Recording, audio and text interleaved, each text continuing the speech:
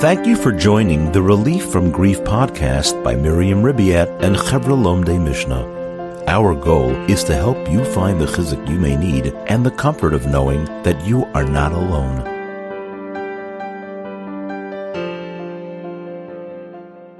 Hi, everybody. Thank you so much for joining me here today on the Relief from Grief podcast.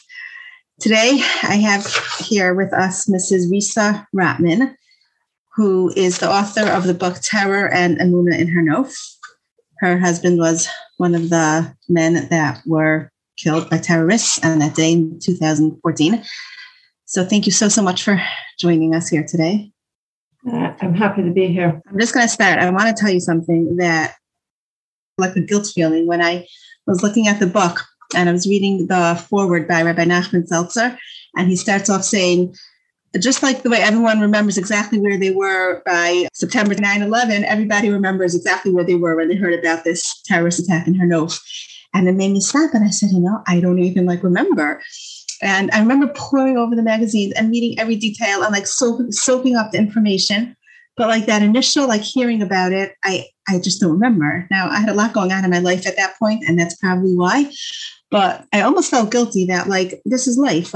We go on. There's so many tragedies in Klal Yisrael, and we get so caught up in it, and then we move on, and then the next thing happens, and the old ones almost get it's like a vague memory. And reading the book, I was like, but it can't be a vague memory because there's people that are living with this every single day. And I guess I just wanted to point out that it was a good reminder to me that I should have to remember better. I don't know, something. So why don't we start off with Emunah, right? I know you write a lot about your Emunah in the book, and I guess you kept on using the word baseline Emunah, and I think I was confused a little bit by what you meant by that. I wanted to hear what you meant by that. Since I didn't grow up in a Haredi home, some of the terminology that might come normal to you as hashgacha pratis and Hashem's guiding hand in every single moment, this is something that I wasn't so cognizant of. But I had what was baseline Emunah. Hashem created the world and he runs it, and whatever that meant. And I maybe didn't think about it until a certain age. And I think that we are always tweaking that idea that Hashem is completely and totally involved in every aspect of our lives. And I think we have to keep reminding ourselves.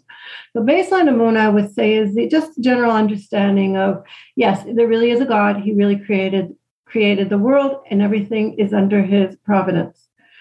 And then you spend the rest of your life looking and searching for where he is really there in all the little details.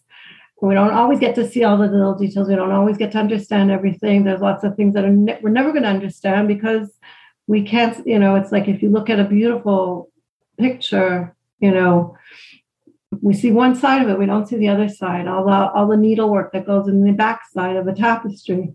We don't see all the needlework that Hashem is pulling together to make this gorgeous picture on the outside. So that's what I mean by baseline Emunah. It's this just general idea of knowing that there is a God, he created the world, and going with it more that in those details. Accepting that we won't always understand why something happens also. So when you were going through, let me just clarify for those listeners that didn't read the book that Risa's husband he didn't die right away. He was in the hospital for 10 months, I think. Hospital rehab, whatever it was before he was nifted. He was in a coma for a year minus 2 weeks. The pigua happened on Kafhei Cheshvan, and then my husband passed away the following year on Aleph. He was in a coma the whole time? He was in a coma the whole time. Oh, I don't know why I got the impression from the book that he was up and about, or not about, but up and aware at some points. You didn't read the book then.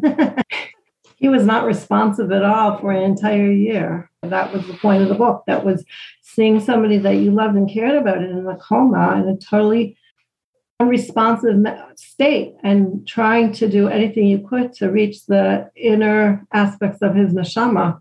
But it wasn't because he was responding to us or in any obvious way.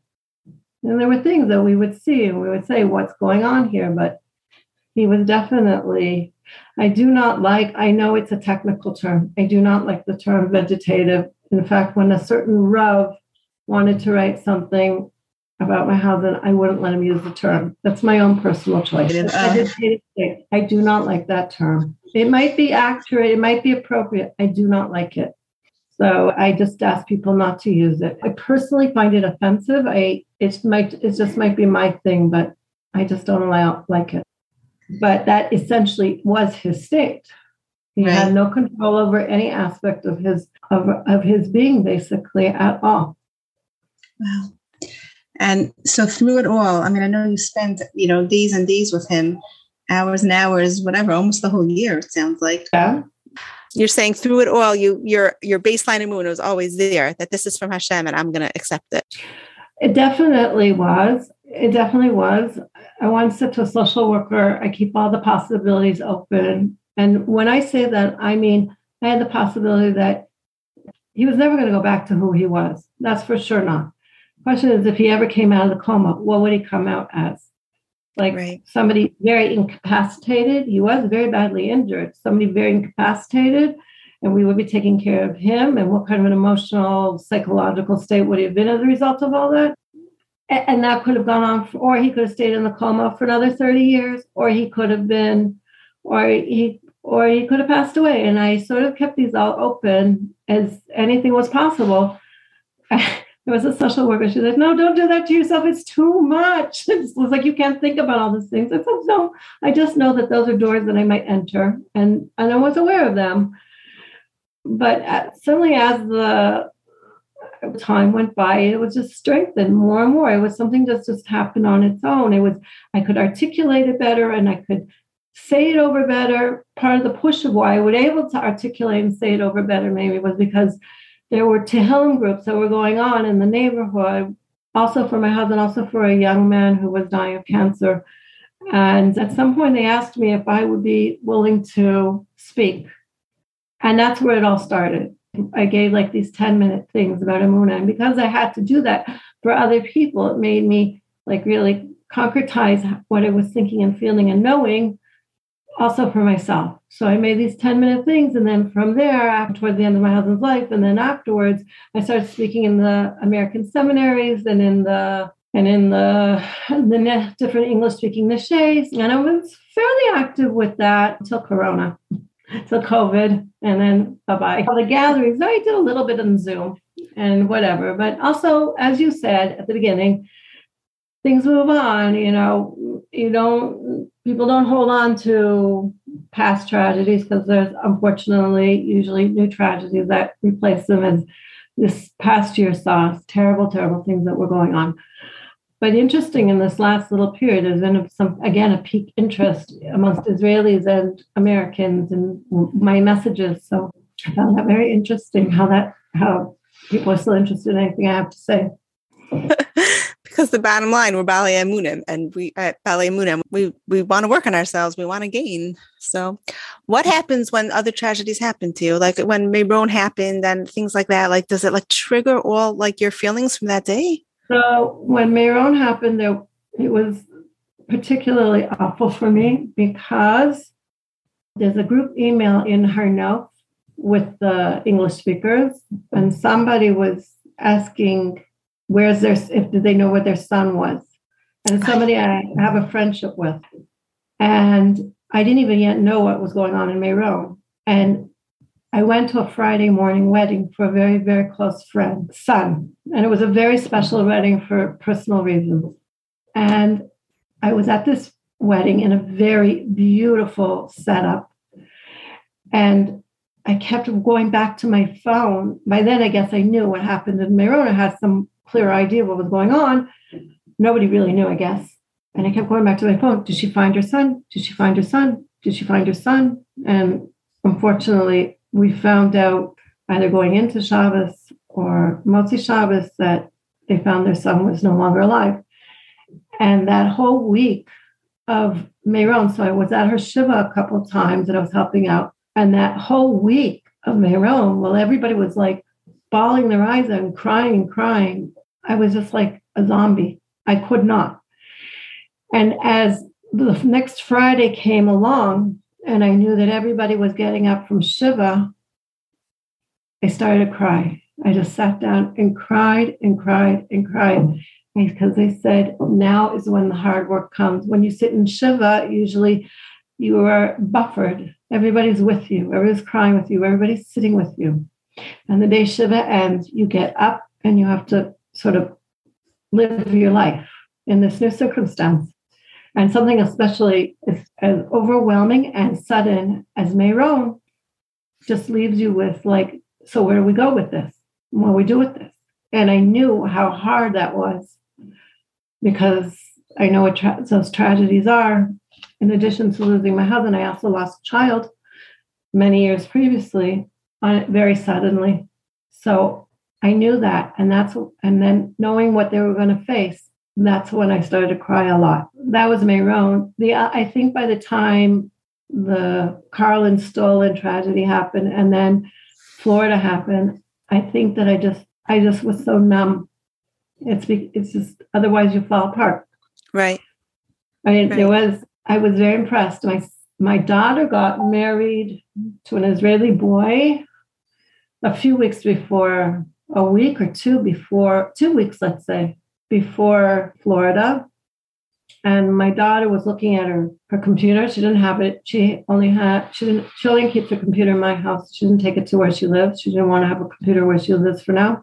And Mommy, what happened in Florida?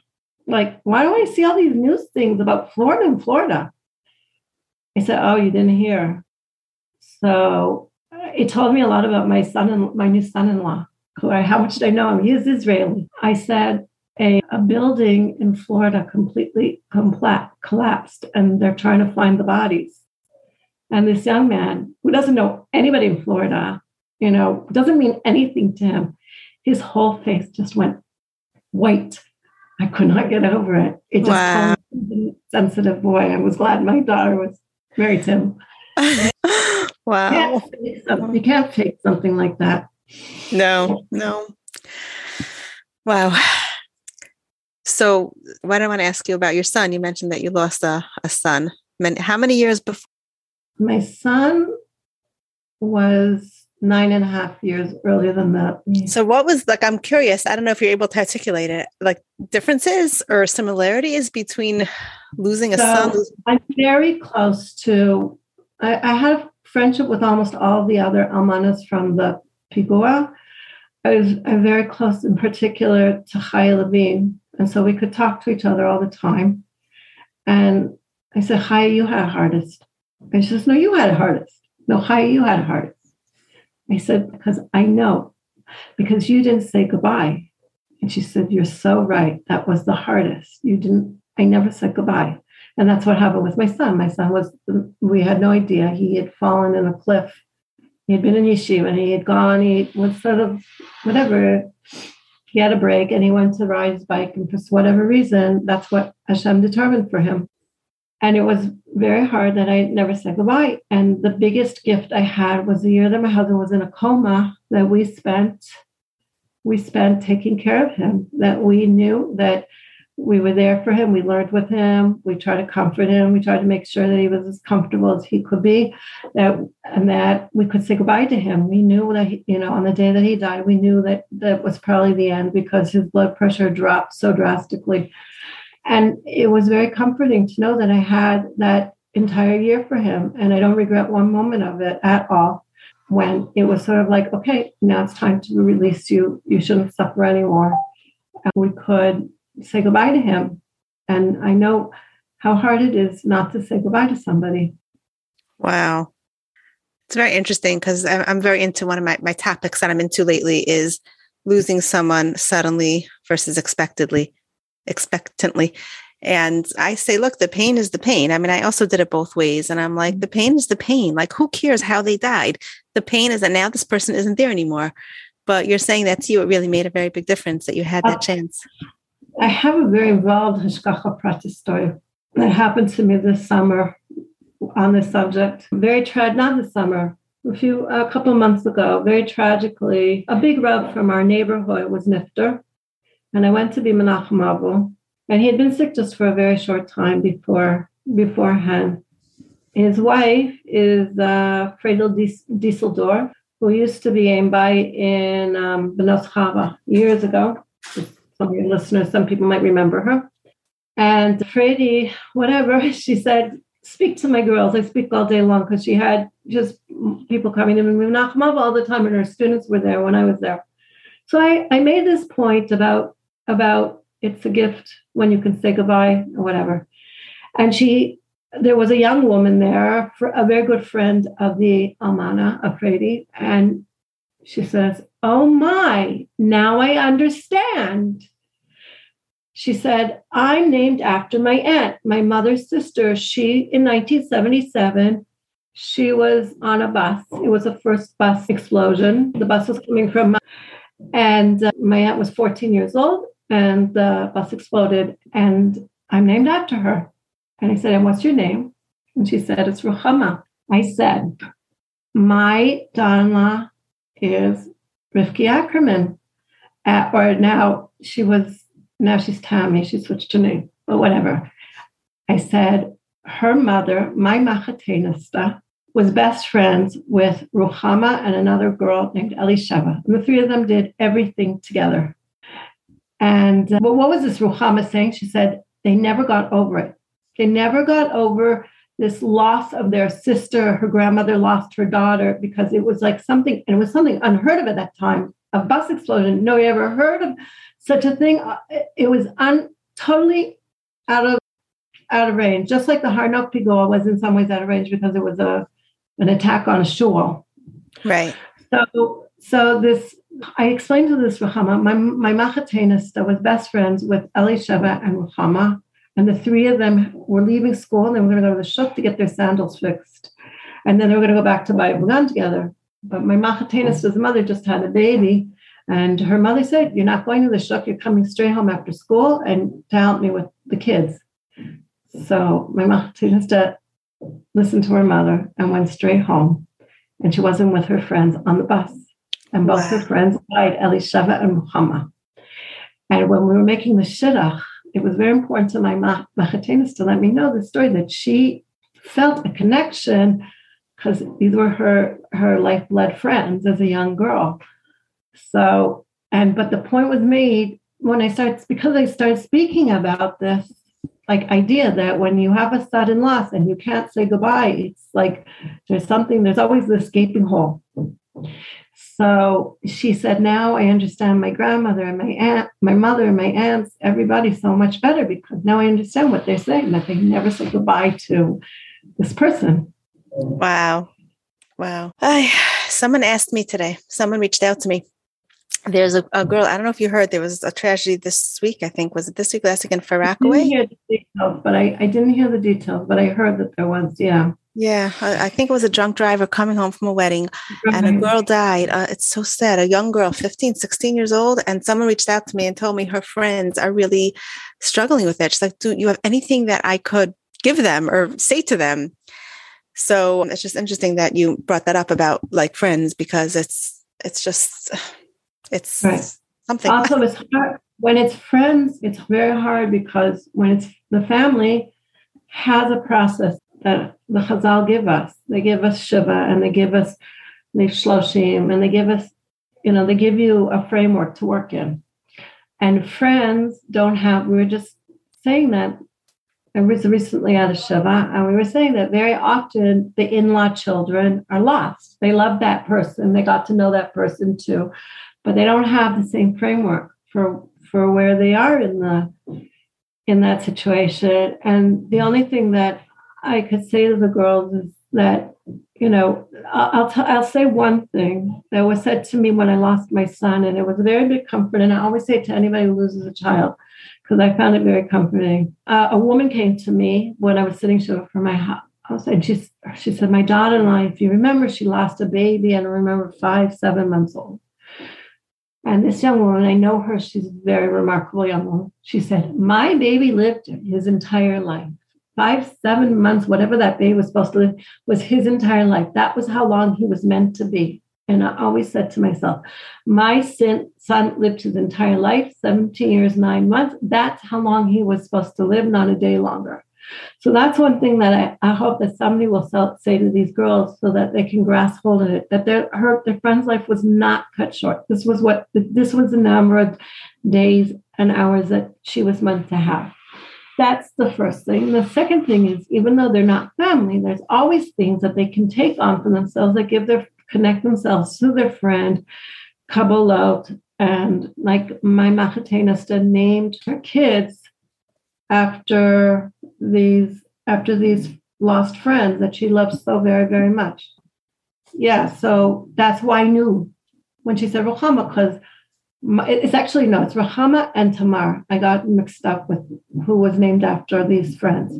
My daughter-in-law is Tammy, named after one friend, and her oldest sister is Ruchama, named after the other friend. Wow. So these girls are only 15 years old, and they're not looking at having babies soon, and that's not. But there are so many things that they can do, Kabbalah they can do, small things they can take on, or whatever, works for them in their place to connect themselves. Yeah, it's just, the loss is the loss. Like they're never going shopping with her again. They're never eating ice cream with her. They're never studying with her. Yeah. So it just, it hurts. No, and that's the thing we always have to keep working on, is that like it's, how we miss them. So things that we could do to sort of fill that hole are things that can connect us to that person, and maybe talking or writing up about that person while still fresh in your mind. That was one of why the book for me was like a big therapy. It wasn't my idea.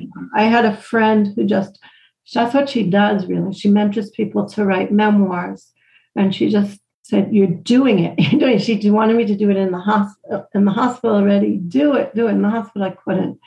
But it was good that I did it right after, because lots of people came to me afterwards and said, there's so many details. How do you remember them so well? And there were more details that they took out. And it was like, because it was so fresh. That's people come over to me and says, yeah, I remember in the book you wrote this and this and this. I'm like, I did?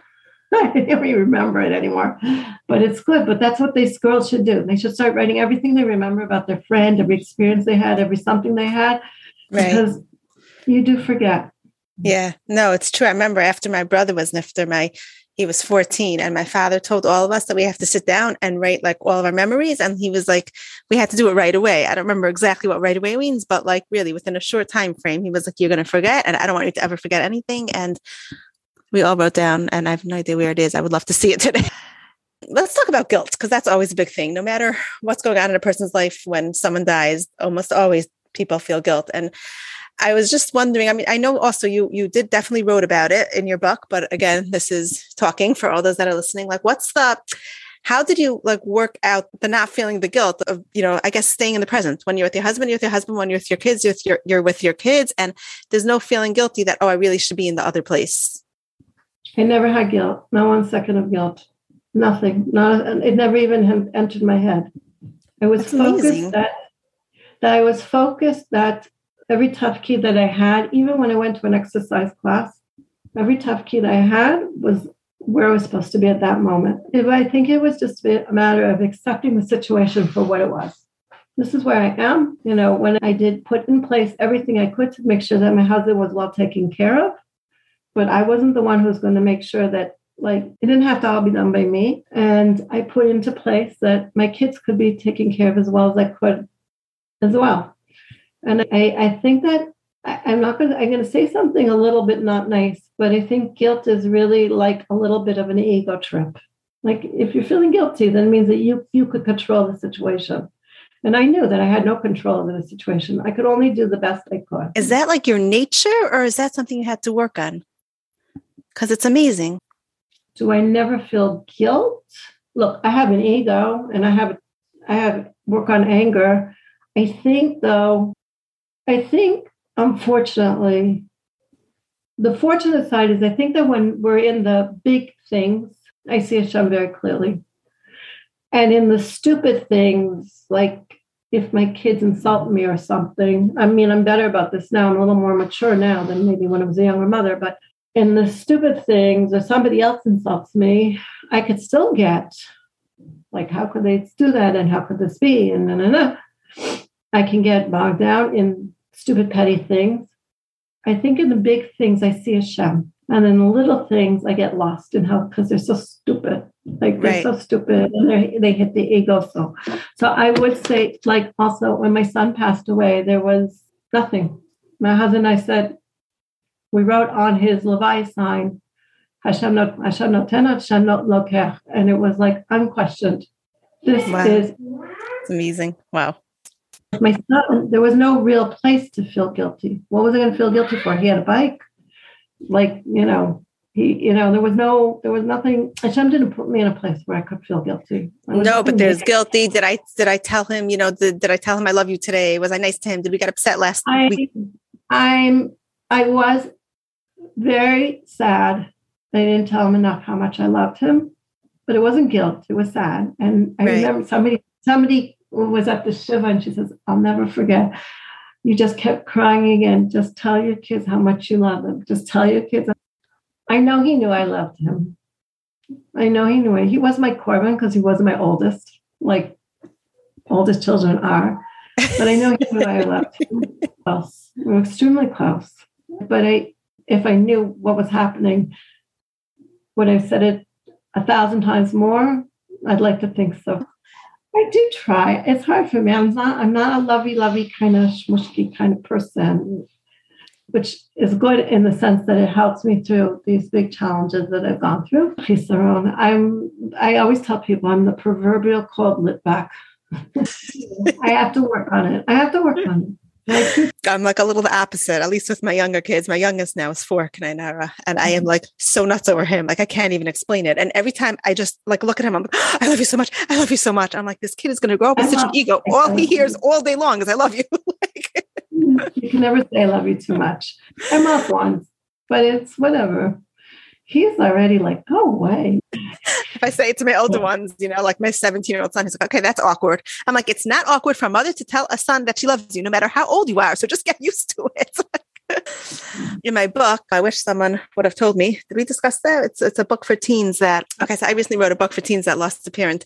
So I wrote a whole section on jealousy and how, like, sometimes you could feel jealous. Yes, your friend has 2 parents and you don't. It's going to come. It depends what you do with it. That's the issue over here. But don't shove it away because it's just going to come back stronger. You can't control if it comes. I don't know, reading your book and you were writing about how the people that were hospitalized, but then they were discharged and they went home. I was like, how are you not jealous of them? Or were you and you had to work through it? There was a fluttering of jealousy of some sort, but there was, I think, unquestionably, this was my Messiah, and that was theirs. And even when they went home, it wasn't like violets and roses. Right. They had their own nisyonos. I think it was a lot of things. The first thing I think, and the savings grace, and the thing that kept me and my family going so much is that we just had the whole world involved in us. Like we were so well taken care of. So it just kept us very strong. So that's the first thing. The second thing was, the whole thing was so out of range. The whole thing was like out of nowhere. This is before Pittsburgh, and this is before the one in California. Nobody had ever, since Kristallnacht. In Turkey there was an incident, but like go into a shul and murder people with axes and guns and knives, and by virtue of the fact that it was so beyond comprehension, you didn't start making these cheshbonos. Well, they're like this and they're like that. And then I remember one little thing I was like a little jealous of. The other 2 men who were very badly injured were together. They were in one wing, and I was all by myself.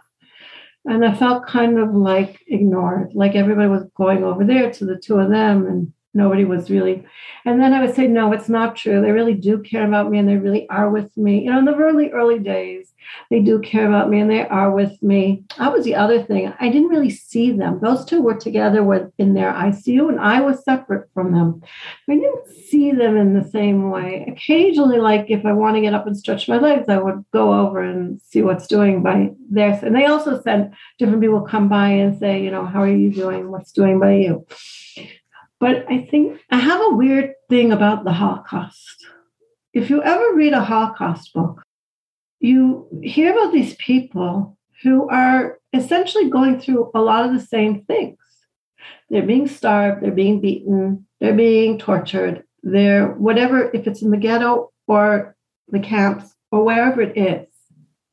And even though they're part of this whole huge picture called the Holocaust and whatever place they're finding themselves, each one was in their own island of pain in many ways. They were not just like, it's us. You read those Holocaust books, you read them again and again and again. It's my story, my pain, my pain. Nobody like sat there and said they did see themselves as a collective often. If you read also Pearl Banish's ones about the Beis Yaakov girls together, they did see themselves as a collective together and truly act this way. But when it came down to it, there was a lot of individual pain. And I took from that even though you could have a group of women going through difficult divorces or special needs kids or whatever, each one might be part of that collective, but they're in their own little circle of pain. And that is true. And I think that was also for me, even though I was with, theoretically, these other people were terribly injured, I knew that I was in my own place. I did not like when people said to me, like, look, my husband had this and this and this, and he's now much better, and so will your husband. I didn't like those things. It just put me in a awkward place. Right, because they don't know that your husband's going to get better just because their husband had something similar. Right. Also, I don't like, I had a very hard time with anybody who would come with me with the idea that if you only think positive, it came up a couple of times. One event I didn't write in the book. If you only think positive enough, you'll see results. You have to focus on that Hashem can do everything and he can whatever. I really didn't like that. I really resented being told things like that. But on the other, and it was an issue that I had to work out, and I had to work it out a lot. And the last year, I'm part of a learning group with Shani Gibraltar, who's a longtime teacher in Sharpton. She gave a shir on Perek Kav Zayin and Elul, and she gave a whole shir just to basically on Kaveh Es Hashem, giving hope to Hashem, and what it means to have hope. And it actually changed me a lot. It changed my whole way of looking at life.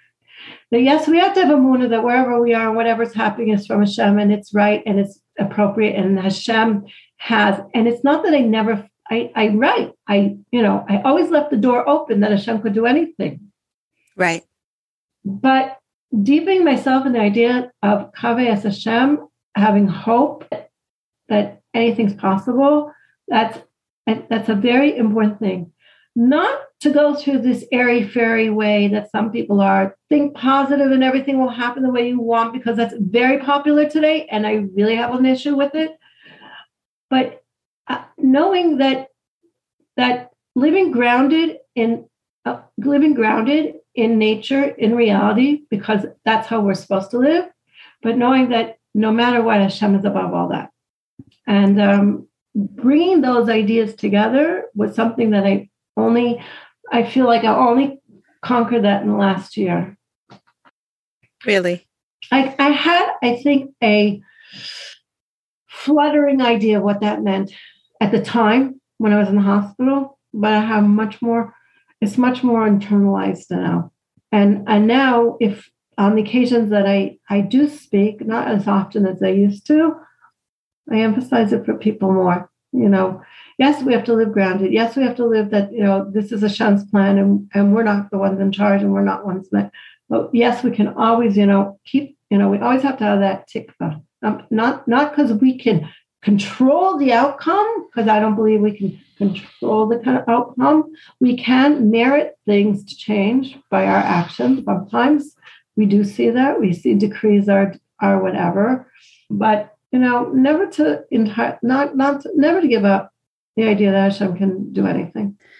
Right. Someone else that I interviewed on this podcast also. She was saying sometimes she has a hard time with, everyone, take on this davening and do that davening and let's do this, and let's do that. And it's fine to daven. We should daven no matter what, but let's be a little realistic about what's going on over here also.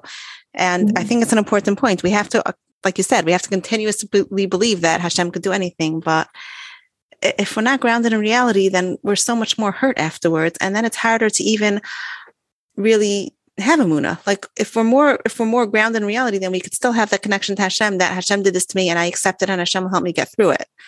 But if we're living in La La Land, then it's much harder, right? Mm-hmm. And I think that it's cruel for people who try to take other people into the La La Land. I think that's actually cruel. I had those experiences. I used to call them the good fairy experiences. I really didn't go for them. I didn't like it. People would give me their stories and whatever. And I didn't appreciate them. But because I was so grounded in the here and the now, I had to work a little bit more to the idea that of tikva and hope and how it is still a part of Amunah. So when you said before you had to work through what these people said, does that mean you had to work through on like not being like really annoyed at them? Or did you have to learn how to not like you didn't learn how to communicate better and say like, this is something that I don't find helpful in a nicer way, I guess. I didn't have time to sit there and go into deep hashkafic discussions with people on Emunah and Tikva when I was going through it. And it wasn't so often, it wasn't so much. And I'm very good at being a duck. A duck is somebody that the feathers are sort of on them, that the water washes off of them. So like if somebody tells me something and I think that they're nonsense, I was going to say a different word, but whatever. And like, no, not terrible, but whatever. I just think, and I just like ignored it. Like, I'm not answering you. But yeah, it really annoyed me that somebody was giving me on what essentially turned out to be the day that my husband passed away that, well, I like to think positive. Okay. Right.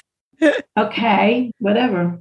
I'm glad you do. But this is my husband and my reality. And so I want to ask you, because you started off the book and I found it very interesting how you were writing how it was just going to be like, I forgot which words you used, just like a plain, boring day. You were going to stay home and get things done. And it was just going to be like a calm day finally after being extra super busy with a lot of things. I wonder, like, I guess it really stuck with me because I know, like, I remember saying, like, oh, like I need something exciting.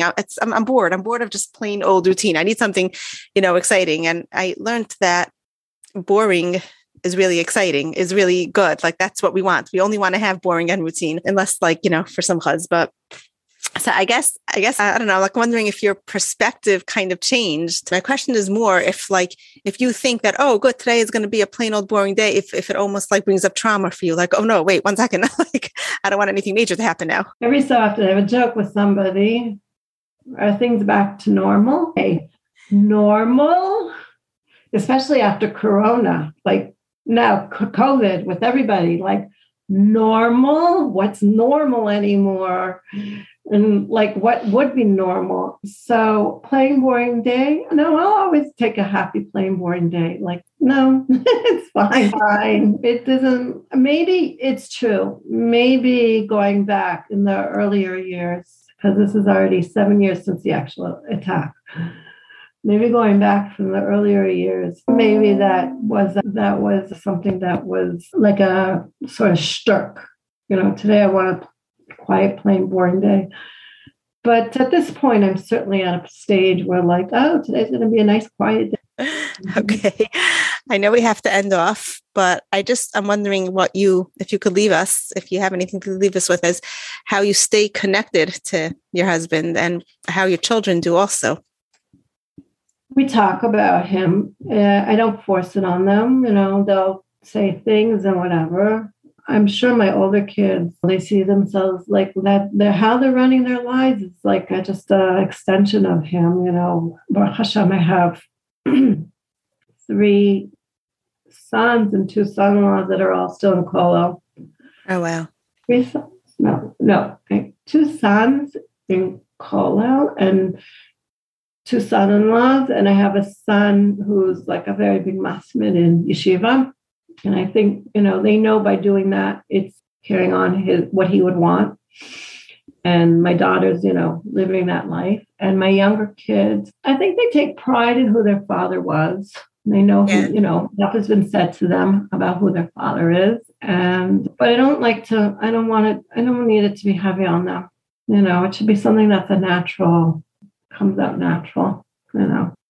It's more in subtleness.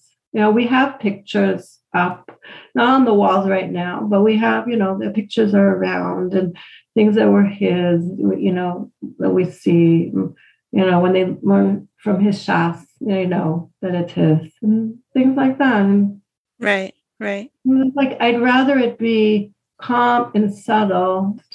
Right. Wow. Okay. I think you've really given us so much good food for thought. You brought out so many good points. No, really, there's, I think, so many things that people could really gain. So I really, really appreciate you coming on. Is there anything important that we missed before we stop? I don't know.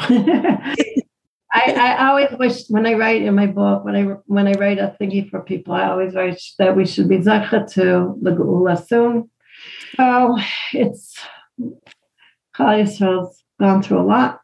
And I think our yearning is getting just stronger and deeper. And Hashem. Thank you so, so much. My pleasure, and Batzlacha. You have just listened to an episode by Miriam Ribiat. For more episodes or for additional information on future episodes, visit our website, www.chevralomdemishnah.org, or email mribiat@chevralomdemishnah.org.